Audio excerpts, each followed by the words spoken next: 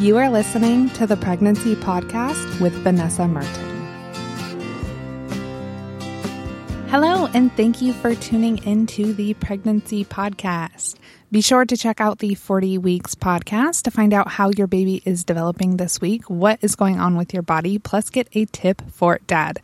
All of this in under 5 minutes. You can find 40 Weeks everywhere you listen to the Pregnancy Podcast, or go to pregnancypodcast.com/week. Last week, we talked about natural birth. Natural birth doesn't have to just be something that you do at home, and we got into the process your body goes through without any interventions and why some expecting moms choose to plan for an intervention-free birth. This week, we are talking about your labor room environment. This is a big deal no matter where you're having your baby, and there is so much you can do to set up the space that you will be in to be most supportive of the birth experience you want. This episode will have some great tips to improve your birth environment, whether you are giving birth at home, in a birth center, or in a hospital. In the wild, most animals retreat to a quiet, safe place to give birth. If there is any sign of danger, it triggers fight or flight hormones, and their bodies will literally halt the birth so that they can react to the threat and find safety. Humans operate the same way. Oxytocin is the most important hormone during birth, and that's what is causing contractions and keeps labor progressing. We talked last week about how your fight or flight hormones, which are known as catecholamines, or more commonly adrenaline and noradrenaline, can cause oxytocin levels to decrease and can slow labor down. Ideally, during your birth, nothing is inhibiting your oxytocin production, and the fewer stress hormones that are released, the better your labor will be able to progress. The goal is to set up your labor room environment to be a calming, safe environment for you to be in during labor and birth. Oxytocin serves many purposes, and it is not a coincidence that this is also the hormone released when you have an orgasm. Oxytocin is known as the love hormone. It's released when you make a baby and when you give birth. There is a strong argument that the environment that you give birth in should be similar to the environment that you make love in.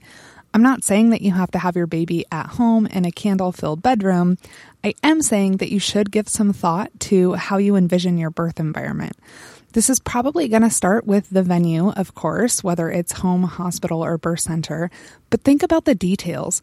What's the lighting like? What do you hear? Who are the people around you? These questions may seem a little bit silly, but thinking about them beforehand can make a major difference in your birth experience. Your labor will progress best in an environment where you feel safe and relaxed. No matter where you are having your baby, you can make adjustments to your surroundings to create the environment that works best for you. Right now, picture in your mind what a hospital room looks like. The stereotypical hospital room is brightly lit. It's a pretty sterile environment. The center of the room has a hospital bed. There's probably a lot of medical equipment around the room. A hospital is not the most inviting and calming environment. Thankfully, many hospitals are doing more to make the environment in their labor and delivery ward more comfortable and relaxing by doing things like designing cabinets to conceal medical equipment, installing dimmer switches for the lighting, and using paint colors other than white.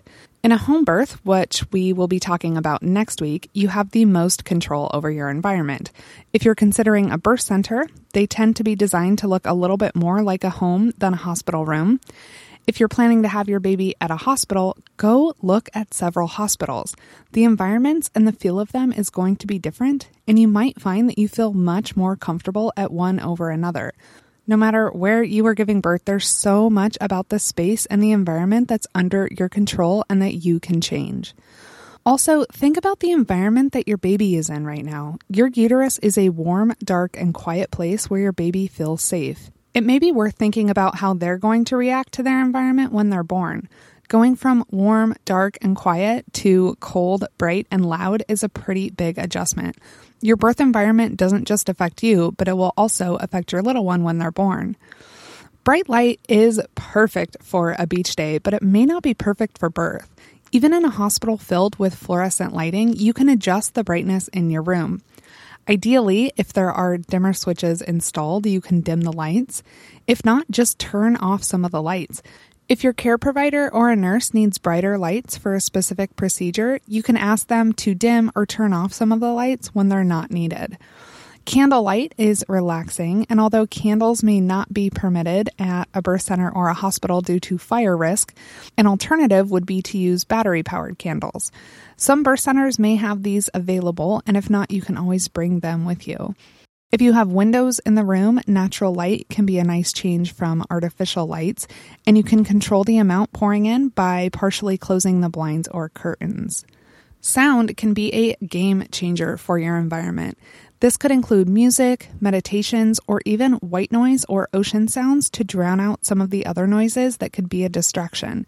If you want specific music, create a playlist ahead of time and make sure that you have a way to listen to it, whether you're going to be using your phone or bringing a small speaker with you. If you will be doing meditations or listening to MP3s, it could be helpful to have headphones so you can really focus and not hear any other noises going on around you.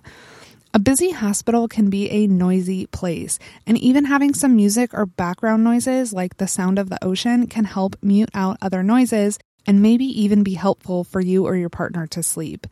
If you are being continuously monitored with an electronic fetal monitor, you can request to turn the volume down or off on monitors or any other machines that beep or make noises. Even the volume of voices can affect your environment. If you prefer to keep your labor room as quiet as possible, do not hesitate to ask anyone present to speak at a low volume if it's important to you. When your baby is born, they will be able to recognize your voice and your partner's voice, and the quieter the room is, the better they'll be able to hear you and know that you are right there. Your sense of smell can also have an impact on your mood and your environment. At home, you can control the smells in your space, but at a birth center or a hospital, you might be smelling cleaning products and chemicals used throughout the facility that don't help you feel comfortable and relaxed. Bringing something from home, like a blanket that smells like home or a scented candle, could be helpful. Keep in mind that you may not be able to light a candle if it's against the policy of the hospital or birth center, but it still may even help fill the room with a nice scent. Essential oils are becoming increasingly popular for use in labor. If you're interested in incorporating essential oils in your labor and birth, it might be helpful to put oils on cotton balls and store them in a Ziploc bag. Diffusing oils might be against the policy of the hospital and birth center, so it's definitely going to be helpful to know what their policy is before bringing in a diffuser. Also, in the event that a particular scent is no longer helpful for you, it's much easier to just seal up a plastic bag and open a new one rather than trying to clear out the air and get the smell out of an entire room if you are using a diffuser. Not all essential oils are recommended for expecting moms, and if you have any concerns about using particular oils, consult your care provider and do your research on that. During your labor and birth, you should be surrounded by supportive and trusted people that you have invited to be in your space. If someone is there, it should be because you asked them to be there. Do not let anyone pressure you into including them or bringing them into your environment if you don't want them present. Remember, this is your day and you are running the show. Privacy is a big deal for your birth environment. How would you react if someone came to visit you at your home and walked right in without any warning? Some women make it a point to request that anyone who wishes to come into their labor room knock first. This is a reasonable request, and it's going to give you a heads up that a stranger is coming into your room. Ina May Gaskin has written extensively about the presence of a male stranger actually reversing dilation of the cervix during labor. If you want to read more on her findings about it, I will link to it in the show notes at pregnancypodcast.com/episode 41. I'm not saying that men should be banished from your birth. In fact, quite the opposite. You know that I am a huge proponent of your partner being there. Even a female doctor or nurse who you've never met just walking in your room can be an invasion to your privacy and catch you off guard. Part of feeling like you have privacy is also being able to do whatever you need to do to help you during labor without worrying about who will walk in, who can hear you, and who can see you. You can keep doors closed and curtains drawn if that makes your room feel more private. Even in a private environment, you may be considering inviting in a birth photographer or a close friend to take pictures to document the day and the birth. I have seen so many incredibly beautiful photographs from births. In some ways, it made me wish that we had done a better job documenting the birth of my son. If this is something that you are considering, talk to the photographer beforehand about your labor room environment so they can plan ahead to work with the lighting and surroundings that you prefer. If you want photos of the birth, it's a good idea to coordinate with your care provider to find out what their guidelines are for photography. If your partner or someone else will be taking photos, you may want to request that they do not use a flash so that it isn't a distraction for you. And of course, they wouldn't be using a flash for pictures of your new baby. If there's anything off limits for pictures, mention it. The most important thing is that you are comfortable. And if the thought of someone snapping photos like paparazzi sounds terrible to you, then you can certainly skip it. If you do want professional photos, but you're not really okay with someone being there for your birth, you can always wait until after your baby arrives and bring in a photographer at that point. Anything you can do to your environment to make you feel more comfortable, the better. Make sure that you visit the hospital or birth center before you go into labor so that you know what the labor and delivery rooms look like. And then you can brainstorm some ways that you can make it feel more like home. One easy way to make your surroundings more familiar is to include pictures of your family, a drawing from a big brother or sister to be, or an affirmation that you want to be reminded of during your labor. You want to set up the room to be your room. If there is anything that would make a big difference to you, pack it in your hospital or birth center bag. If something about the environment is not working for you, ask if you can adjust it, remove it, or turn it off. The more comfortable that you are in your surroundings, the more relaxed and at ease you will be to focus on meeting your baby. Planning ahead for your birth environment is part of the process of creating your birth plan. If you will be writing a birth plan and are having some trouble on where to start, I'd be happy to send you a copy of mine just as an example. Of course, your preferences may be different from mine, but at least you can see an example of how a birth plan could be worded and structured.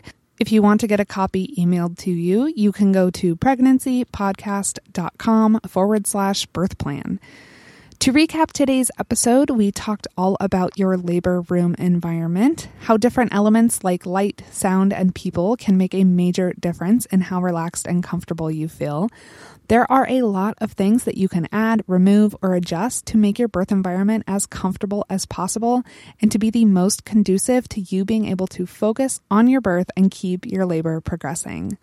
I want to thank you for tuning into the Pregnancy Podcast today. I hope that you find this episode helpful in planning for your birth environment. I will be back on Wednesday with another Q&A episode, and next week we are talking about home birth.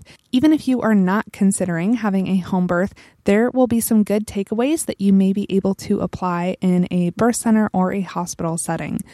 As always, you can contact me, Vanessa, at pregnancypodcast.com. You can find notes and resources for this episode at pregnancypodcast.com/episode 41. I'd love for you to join us in the Pregnancy Podcast community on Facebook, where you can connect with some other expecting moms and ask any questions, share any concerns, and I will put a link to this group in the show notes. Be sure to check out the 40 Weeks podcast to find out how your baby is developing this week, what is going on with your body, plus get a tip for dad. All of this in under 5 minutes. You can find 40 Weeks everywhere you listen to the Pregnancy Podcast or go to pregnancypodcast.com/week.